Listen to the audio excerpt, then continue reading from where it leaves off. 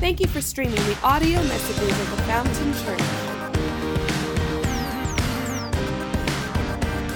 It might seem a little bit backwards, but I think you'll understand the heartbeat and the context as we dive in. So let me explain to you a little bit what a hero and a heathen, or how we're identifying a hero and a heathen. And the way that we're identifying a hero and a heathen is simply, a hero is one that acknowledges God, and a heathen, the actual definition, is one who doesn't, is a person who does not acknowledge God. And to acknowledge God is so important. And that's why our theme verse, I'm not going to have it on the screen for you, but our theme verse for this series is Proverbs chapter 3, verse 5. That says to trust in the Lord with all of your heart, to lean not on your own understanding, but in all of your ways acknowledge him. And the root word of that word acknowledge in the Hebrew is the word yada. And that word yada, it's an intimate know. It's the same know or intimacy that a man would know his wife. And so essentially what he's saying is, trust in the Lord with all your heart, lean not on your own understanding, but in all of your ways, intimately acknowledge, intimately invite God into those spaces. And he says, and he will make your path straight. And so we've been breaking down this idea from hero to heathen, based on a character study out of the Old Testament. Now, Scripture is very clear that the Old Testament was written for us under the New Covenant so that we can learn from. We can learn what to do, but we can also learn what not to do. And so we've been studying the life of King Saul, and we've been really learning some negative life patterns that he had that moved him from a hero, one who acknowledged God, to a heathen, one who refused to acknowledge God as a result of his fear, insecurity, pride, selfishness. And so today we're going to continue that series, and I entitled the message today, Competition in Context. Competition in Context. Would you pray with me? Heavenly Father, thank you as we dive into your word. Pray that you would grow us up, Lord, that you would teach us, Lord, that you would correct us, that you would encourage us. Lord, that you would help us to see your heart, and Lord, that you would change ours in the midst. Lord, I pray that your word would penetrate down to the very depths, Lord, and that you would reveal to us the areas concerning this topic today that you want to deal with inside of our heart. So we just invite you, Holy Spirit, pray that your purpose would prevail in our time together in Jesus' name. And everybody said, Amen. Amen. Well, I've been having so much fun throughout this series, just doing the study myself. I've read on the life of Saul a ton, but preparing a message series for it is like you're just digging in really deep. And I started to realize, man, Saul had some major issues. I think some of the scary part is I think we can see parts of Saul's pattern in all of our lives. And so as I'm reading through, I'm like, oh, Lord, okay, I could see things going this way. I could see how that could transpire like that. And so it's been so incredible. But as I was preparing this message, I started to think about competition. Now, I love competition.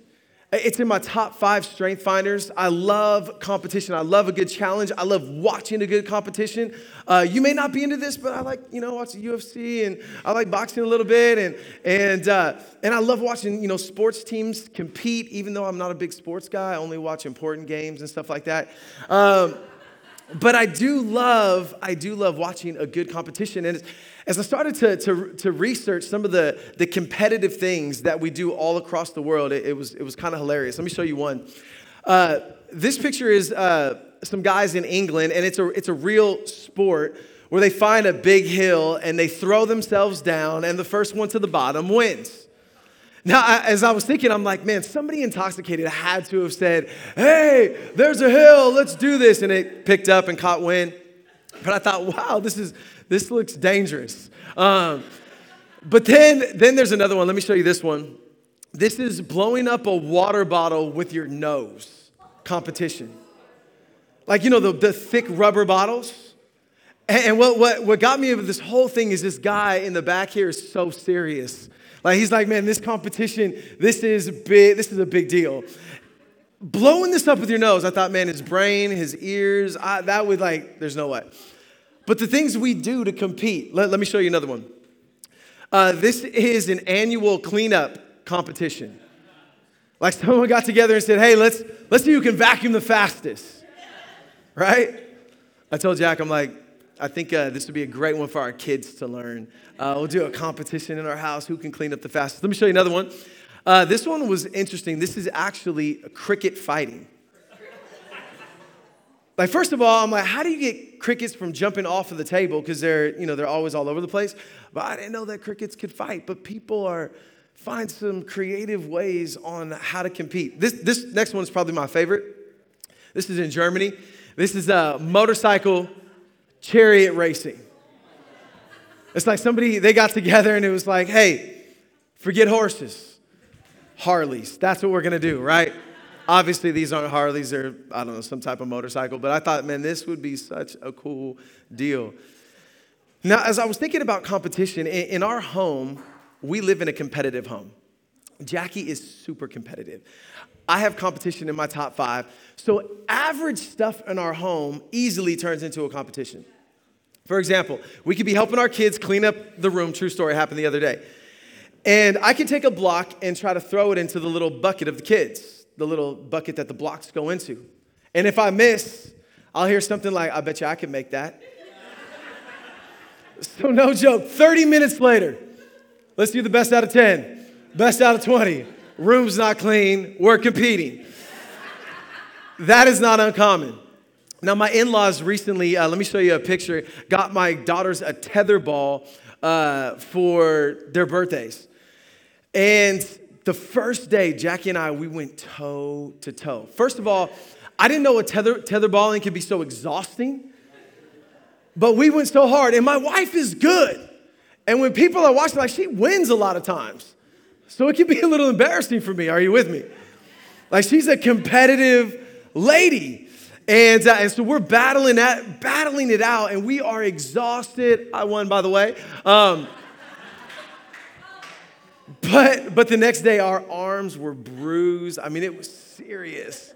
I thought, man, babe, either we have a serious problem or that's a great therapy, like one of the two. I think it's more therapy than a problem. But it's so fun to compete. Competition can be great. But when your heart is not right and there's some stuff happening on the inside with your identity, with your security, with your value, competition can kind of go south. And there can be an unhealthy aspect. If you're taking notes, jot this down. Competition becomes dangerous when it leads to comparison. And I'm not talking about just, comparing, how good you did here, how good I did there. But I'm talking about on a deep level where you start to look at people and it starts to mess with your value. Like if you lose, it's not just you lose a game, like you feel like you're a loser. Or as you see people winning all the time in areas that you're not, it's easy to look and have that mess with your worth. All of a sudden, it starts to mess with your gratitude. It's easy to start to devalue how God has made you, whether it's your looks or your emotional design, how God has gifted you, the gifts that He's entrusted you to steward. When competition comes to comparison in an unhealthy way, things start to get really distorted. Things start to get really mixed up, and it can lead us down this track of dealing with something that I don't think many of us would even realize that we wrestle with on occasion, some of us more than others. But it's not something like you would come up and say, hey, Pastor, you really need to do a message on this. And if you're taking notes, jot this down. It's envy. Ancient scholars would deem this as one of the 7 deadly sins. But envy it's just not really talked about a whole lot. I mean, you don't hear people coming up, hey, Pastor Matt, man, I'm really just struggling with envy. It's just envious. And some of us know that we do, but I think this one, it's really subtle. So much so that a lot of times we don't realize that we're dealing with it till we're full-blown in a mess, and it's already caused and reaped a lot of havoc and destruction. It's something that sneaks in. It's really sly.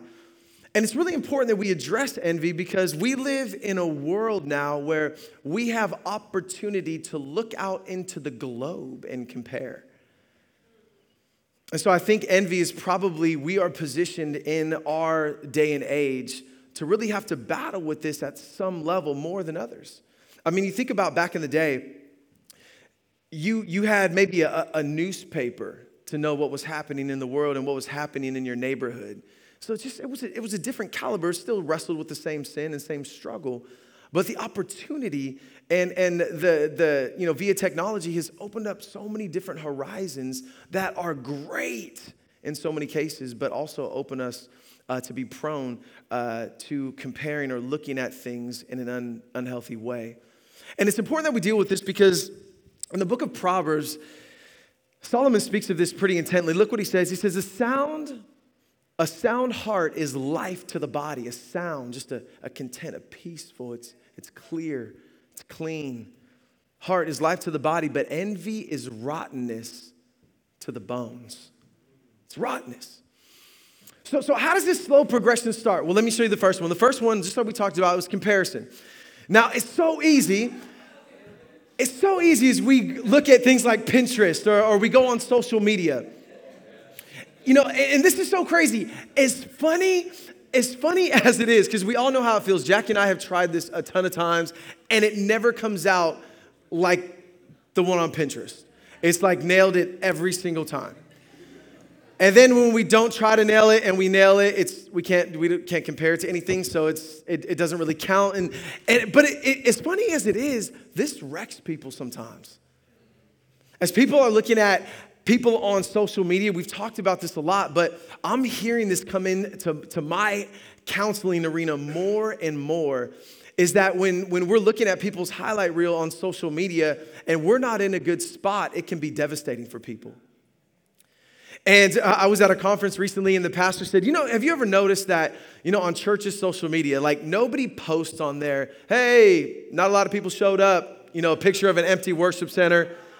Nobody does that, right? We'll find the cluster of people that are there and blow it up really wide so it looks like it's packed and they're super worshiping when the whole rest of the place is empty, right? And so a lot of things that we see, they're not what they appear to be, but it can start to mess with us internally. You see people living their best life now. They're on vacation. It looks like things are just going well. And if you're not in a good spot, it may just be a seed. Like your life may not be wrecked by social media, but it could be a seed that's planted that starts to take root, because it starts with the seed of comparison, and then it transitions to this reality. If you're taking notes, jot this down as lust. Now, a lot of times we think about lust, we think about sexual sin. But lust simply means an over-desire in the Greek. Epitomeo, it's an over-desire. It's an unhealthy, a distorted desire. And so where comparison, you're looking not just at what others have, you're looking at what you don't have. And then with lust, what happens is because you don't have it, you start to desire what they have. Oh, you can go back. You start to desire what they have. You guys already saw it. That messed up the whole thing. No, I'm just kidding. But you start to desire what they have. You start to want what they have. All of a sudden, it's like, I want that kind of a spouse. I want that type of money. I want to have those types of connections. I want that type of beauty. I mean, we really have people that are getting plastic surgery trying to look like some of these Hollywood elite. I want to look like that. It's an over-desire. And then from lust, from this over-desire, it transitions, and you guys already saw it, but to resentment. And all of a sudden now it's like, no longer do I just desire what you have. I don't want you to have it. Matter of fact, you don't deserve it. I should have that. And it's amazing if you would see how much this kind of creeps into our relationships. Even friendships. Where when you know it's tough to celebrate and rejoice with somebody, you probably want to lean into that. When you find yourself critical and judging on a regular basis, it may not even be judgment you're struggling with. You may be struggling with an undercurrent of envy. But it's just not something we think about all the time. Now, let me show you King Saul. King Saul wrestled with this. So it wasn't just his fear. It just wasn't his insecurity. I think pride is an aspect of this. But this was one of Saul's downfalls. It was one of the behaviors. It was envy and jealousy that led to so much destruction for him in his latter days, where he could have maybe finished a lot stronger than he did, but with the envy in his heart, it didn't allow him to. There was an angst, an anger, a frustration with what he didn't have. And it started in 1 Samuel chapter 17. We see that Samuel anoints King David. I'm just going to give you a backdrop. He anoints this man by the name of King David. Now, even if you're not, haven't been to church a whole lot, you've probably at some level have heard the story of David and Goliath. And David was approaching the battlefield. Now, the Philistines were on one side of the valley of Elah. The Israelites were on the other side. And in the trenches, in the center of this valley, was a military just beast named Goliath that was taunting the people of Israel, mocking them, mocking God, mocking their army. And Saul still, rather than trusting God, rather than acknowledging God and moving forward as he's supposed to, he's huddled back in fear. And so is his entire army. And so David comes on the scene. David's just delivering lunch to his brothers. Here's what Goliath is taunting. Long story short, David's like, man, how come nobody's doing anything? Like, what's going on? And so David said, well, listen, I got to get in this game. And he steps to Goliath, and I'm just going to paraphrase this whole thing for you. He steps to Goliath, and he says, listen, I don't have armor, I don't have swords or javelin, but I am one who acknowledges God. I am one that understands and is in relationship with the God of heaven's army. And you are not speaking very kindly of my God. You are mocking the living God. And so David was like, listen, I'm not going to deliver you into simply, it's not going to be me that's going to, take you out. It's the God of heaven that's going to tear you apart. I'm just going to be that instrument. So he has a little sling. He has a stone. Goliath goes down. That's where we pick up in this context. And that was the beginning of really seeing this envy heart rise up in King Saul towards David. And the first thing that we see is this, is with envy, it starts to steal. Envy right from the gate starts to steal your joy, your contentment, your gratitude, your peace, your security. It starts to mess and have you question your identity, how God has made you, how God has designed you, what God has called you to. It starts to steal. And unlike the other 7 deadly sins, a lot of the sins that we look at, just sin in general, let's just take sin in general. A lot of sin is very fun in the beginning, isn't it? Like it feels good to get angry sometimes. Like in the beginning of it, it's like, yeah, it feels great. Lust feels really good in the beginning, but then starts to destroy you over a period of time. Well, envy right off the gate steals. Like it doesn't feel good right off the bat. It robs you immediately. And look what happened to King Saul. I'm going to be in 1 Samuel chapter 18, verses 6 and 7. It says, when the men were returning home after David had killed the Philistine, the women came out from all the towns of Israel to meet King Saul, with singing and dancing. Now, at this point, Saul is great. They're all coming out, they're singing and dancing, but he gets a little bit closer. And it says, with joyful songs and with timbrels and lyres, and they danced and they sang, Saul has slain his thousands and David his tens of thousands. How many of you guys know that was not on his playlist? That was not on Saul's playlist.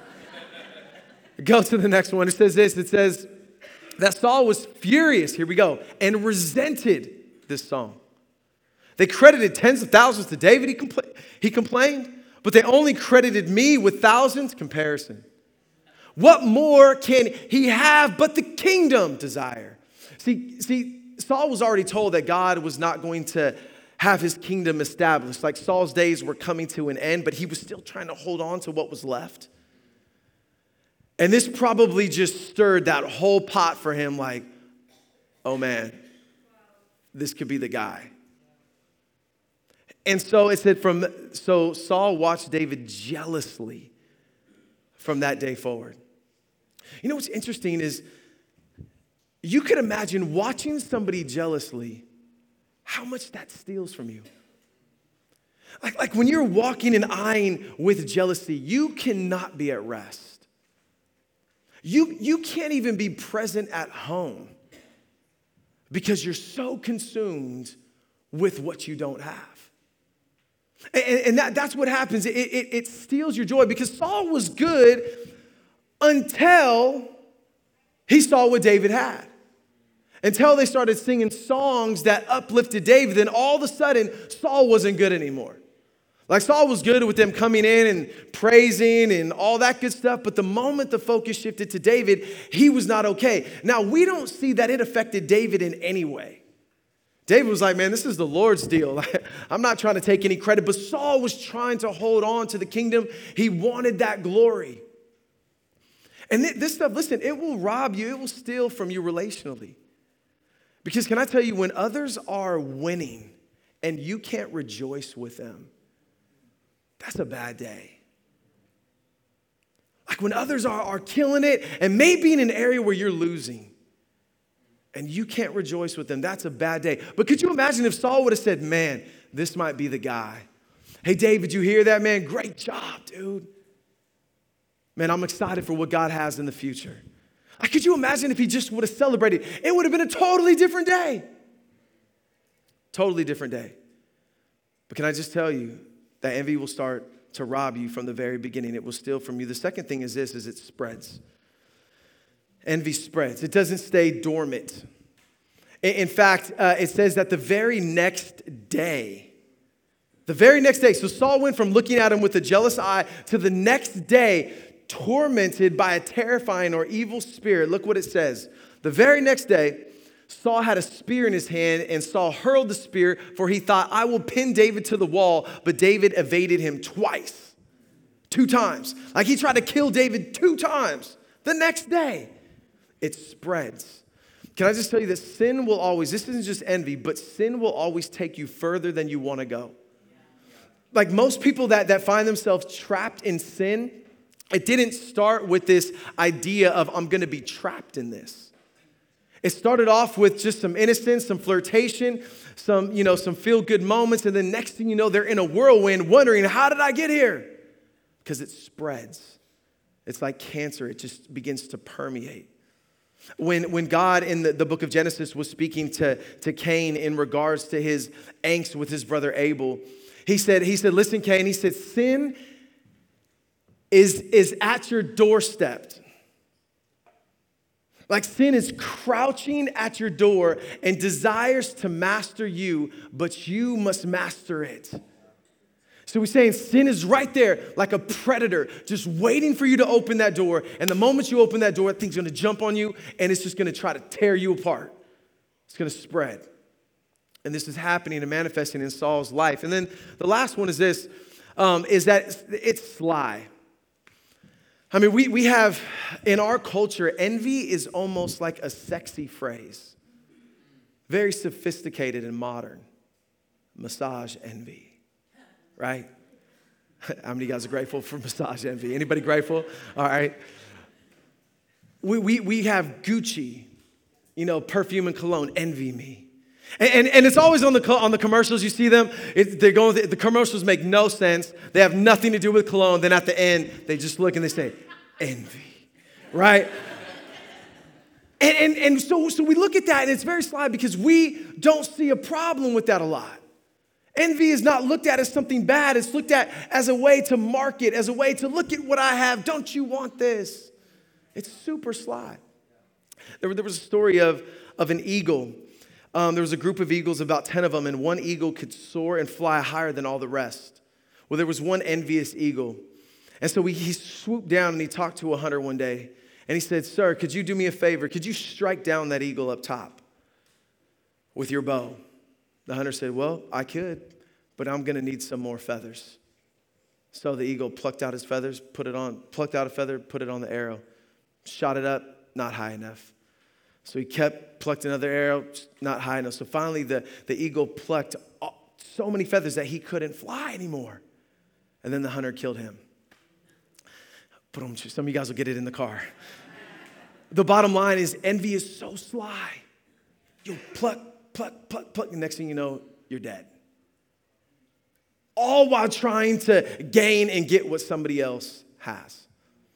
And so how do we rectify this? Like, what do we do? So we understand how it works. We understand what it does, but how do we get over this? And the reality is we're not going to get over it by looking at Saul. Saul never rebounded. But we can by looking at his son, Jonathan. Now, Saul's son, Jonathan, man, this dude was amazing. Jonathan is a hidden hero in the scriptures. Nobody talks a lot about Jonathan. But Jonathan was a huge catalyst to David taking that throne. God used Jonathan in a very special way. Because that very same day that David slayed the Goliath and everybody was rejoicing, both him and Saul knew that this is probably the guy. And discerning that God was doing something here, Jonathan responded completely different than his dad. Now, when you think about it, Jonathan was the one that really had something to lose because Saul was already done. Like he was a lame duck. It was only a matter of time until he was out of there. But Jonathan was next in line for the throne. He's the prince of the kingdom. And so if anybody was to be threatened by David, it was Jonathan. But he saw it completely different. And he was able to overcome this reality of envy, not even just overcome it, but be used by God as a catalyst to usher in God's will, God's purpose, and God's plan. And it was so incredible. And the first thing that we learned from Jonathan, if you're taking notes, jot this down. We learned that love is the antidote. Love is the antidote to envy. 1 Corinthians chapter 13, it says, there's no envy in love. There's absolutely no envy in love. Look what it says about Jonathan in regards to David. It says, as soon as he had finished speaking to Saul, the soul of Jonathan was knit to the soul of David, and Jonathan loved him as his own soul. Then Jonathan made a covenant with David because he loved him as his own soul. Now, I think today we get love a little bit confused. Like we see something that's beautiful or someone that's beautiful and attractive. Maybe they're well connected. Maybe there's just something about them that we're attracted to that we love. That's what we would say. Their beauty, their connections, their success. They're like, I want to be connected to them. For some, it could be relationally. Some, it could be business. Some, it could be friendship. Some, it could be, I want them as my spouse. But normally when we see love or when we describe this attraction, what we really mean is everything that you have, I want. Because if I have that, it's going to make me more awesome. I mean, think about how relationships start a lot of the times. Like, are we really looking out for what can I give? Or is it really, what can I get? Like, I'm not sure, what can I get from you? And none of us would say this, and I'm not saying that, having it, some desires and wants and needs, I'm not talking about that. But I think a lot of times we get love distorted because love is the complete opposite of looking to advance ourselves. Love is simply looking to uplift and advance somebody else. So taking what we have to lift them up. Are you guys tracking with me on that? And so when that's a reality, all of a sudden, if they rejoice, then man, we are there to rejoice. If they're weeping, we're there to weep with them. Like we don't want them to fail. We don't get excited when they're blowing it or things aren't working out because it makes us feel better about our own circumstances or situation. No, we purely want to see them lifted up. We want to see them encouraged. And true love is when you find the greatest joy in watching the other person flourish. Like imagine if we loved like that in our relationships. Like how would things be different? But it's tough because we live in a fallen world. We're still on this journey. We're wrestling and battling with some of these things that God is working out on the inside of us. But I think it's really important that we lean into this. And I think Mother Teresa is a great example of this. Let me show you a picture of her feet. This was the feet of Mother Teresa. And one reporter, one lady, I don't know if she was a reporter or she went to Calcutta to the slums to visit Mother Teresa, and she noticed her feet.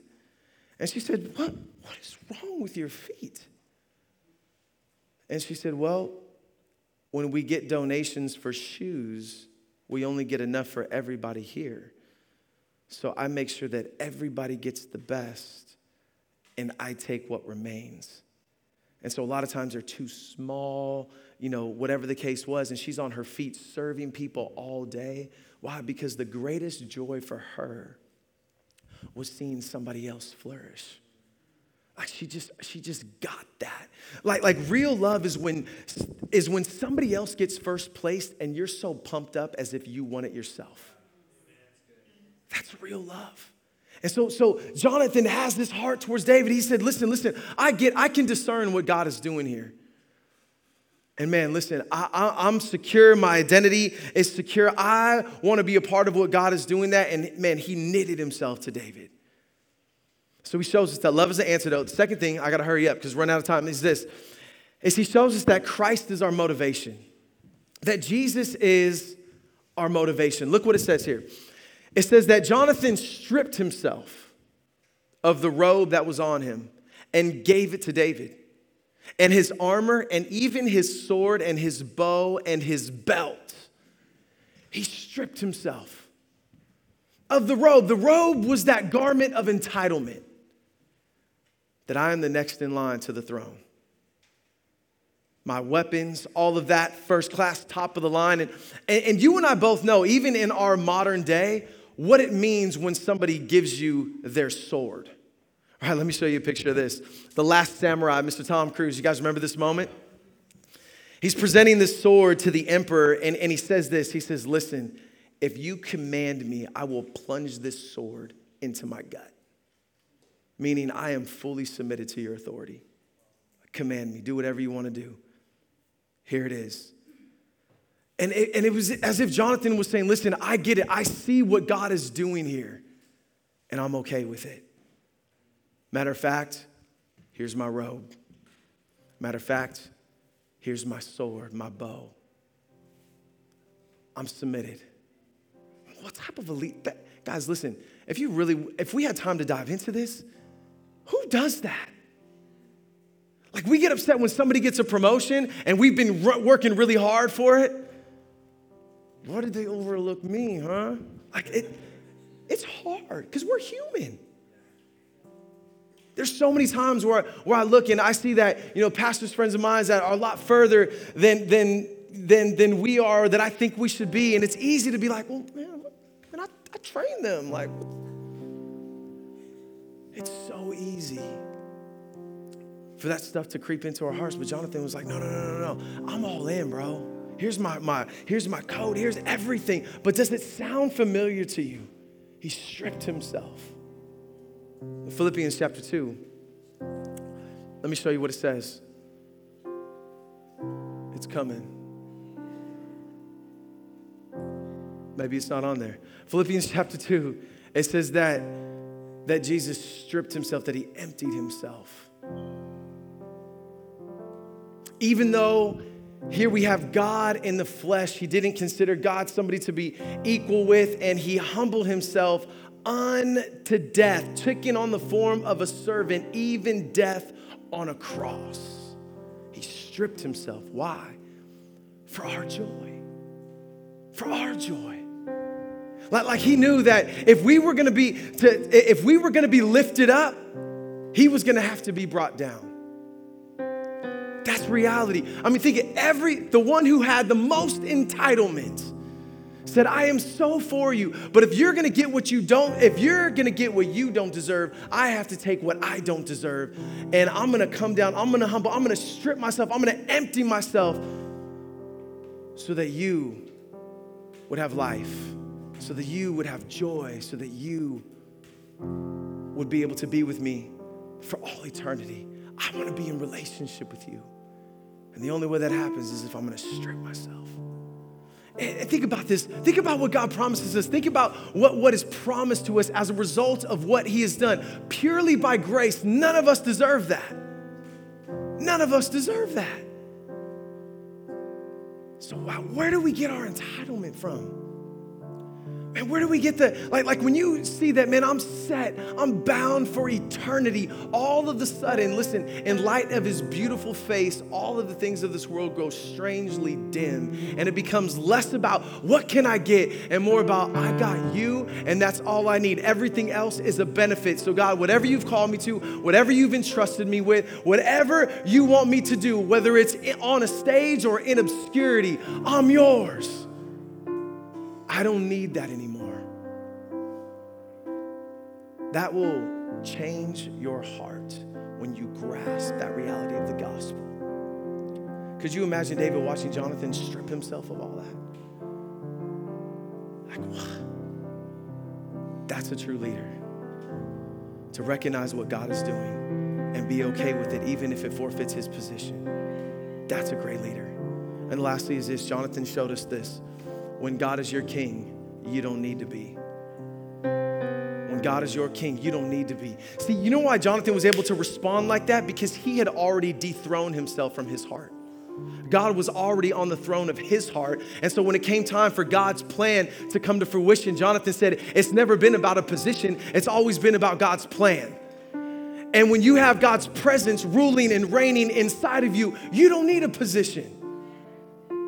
You don't need any of that for security, for hope, for identity.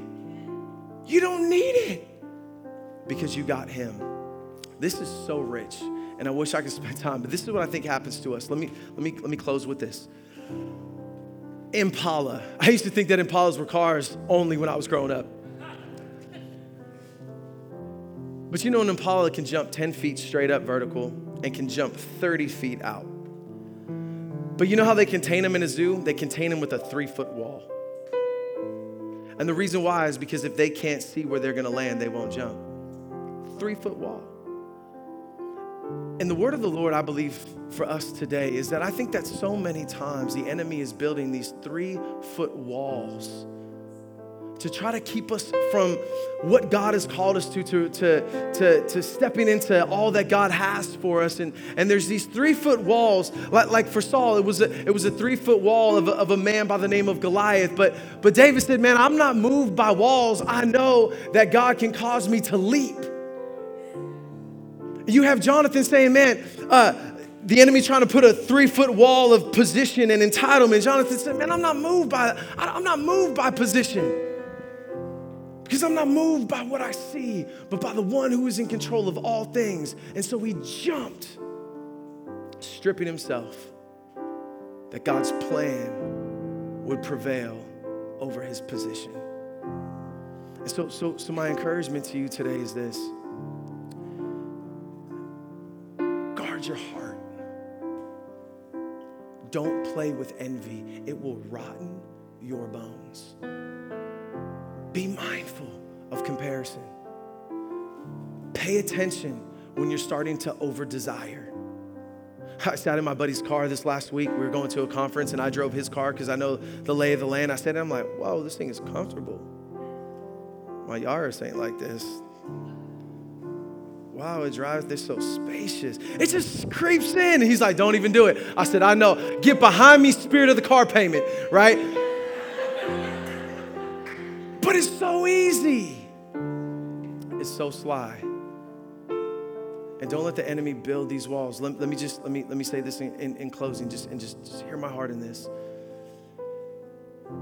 Love is the antidote. Christ is your motivation. Outside of Christ and the reality of the cross, you'll never be able to live like this. Outside of the empowerment of the Holy Spirit, you won't be able to.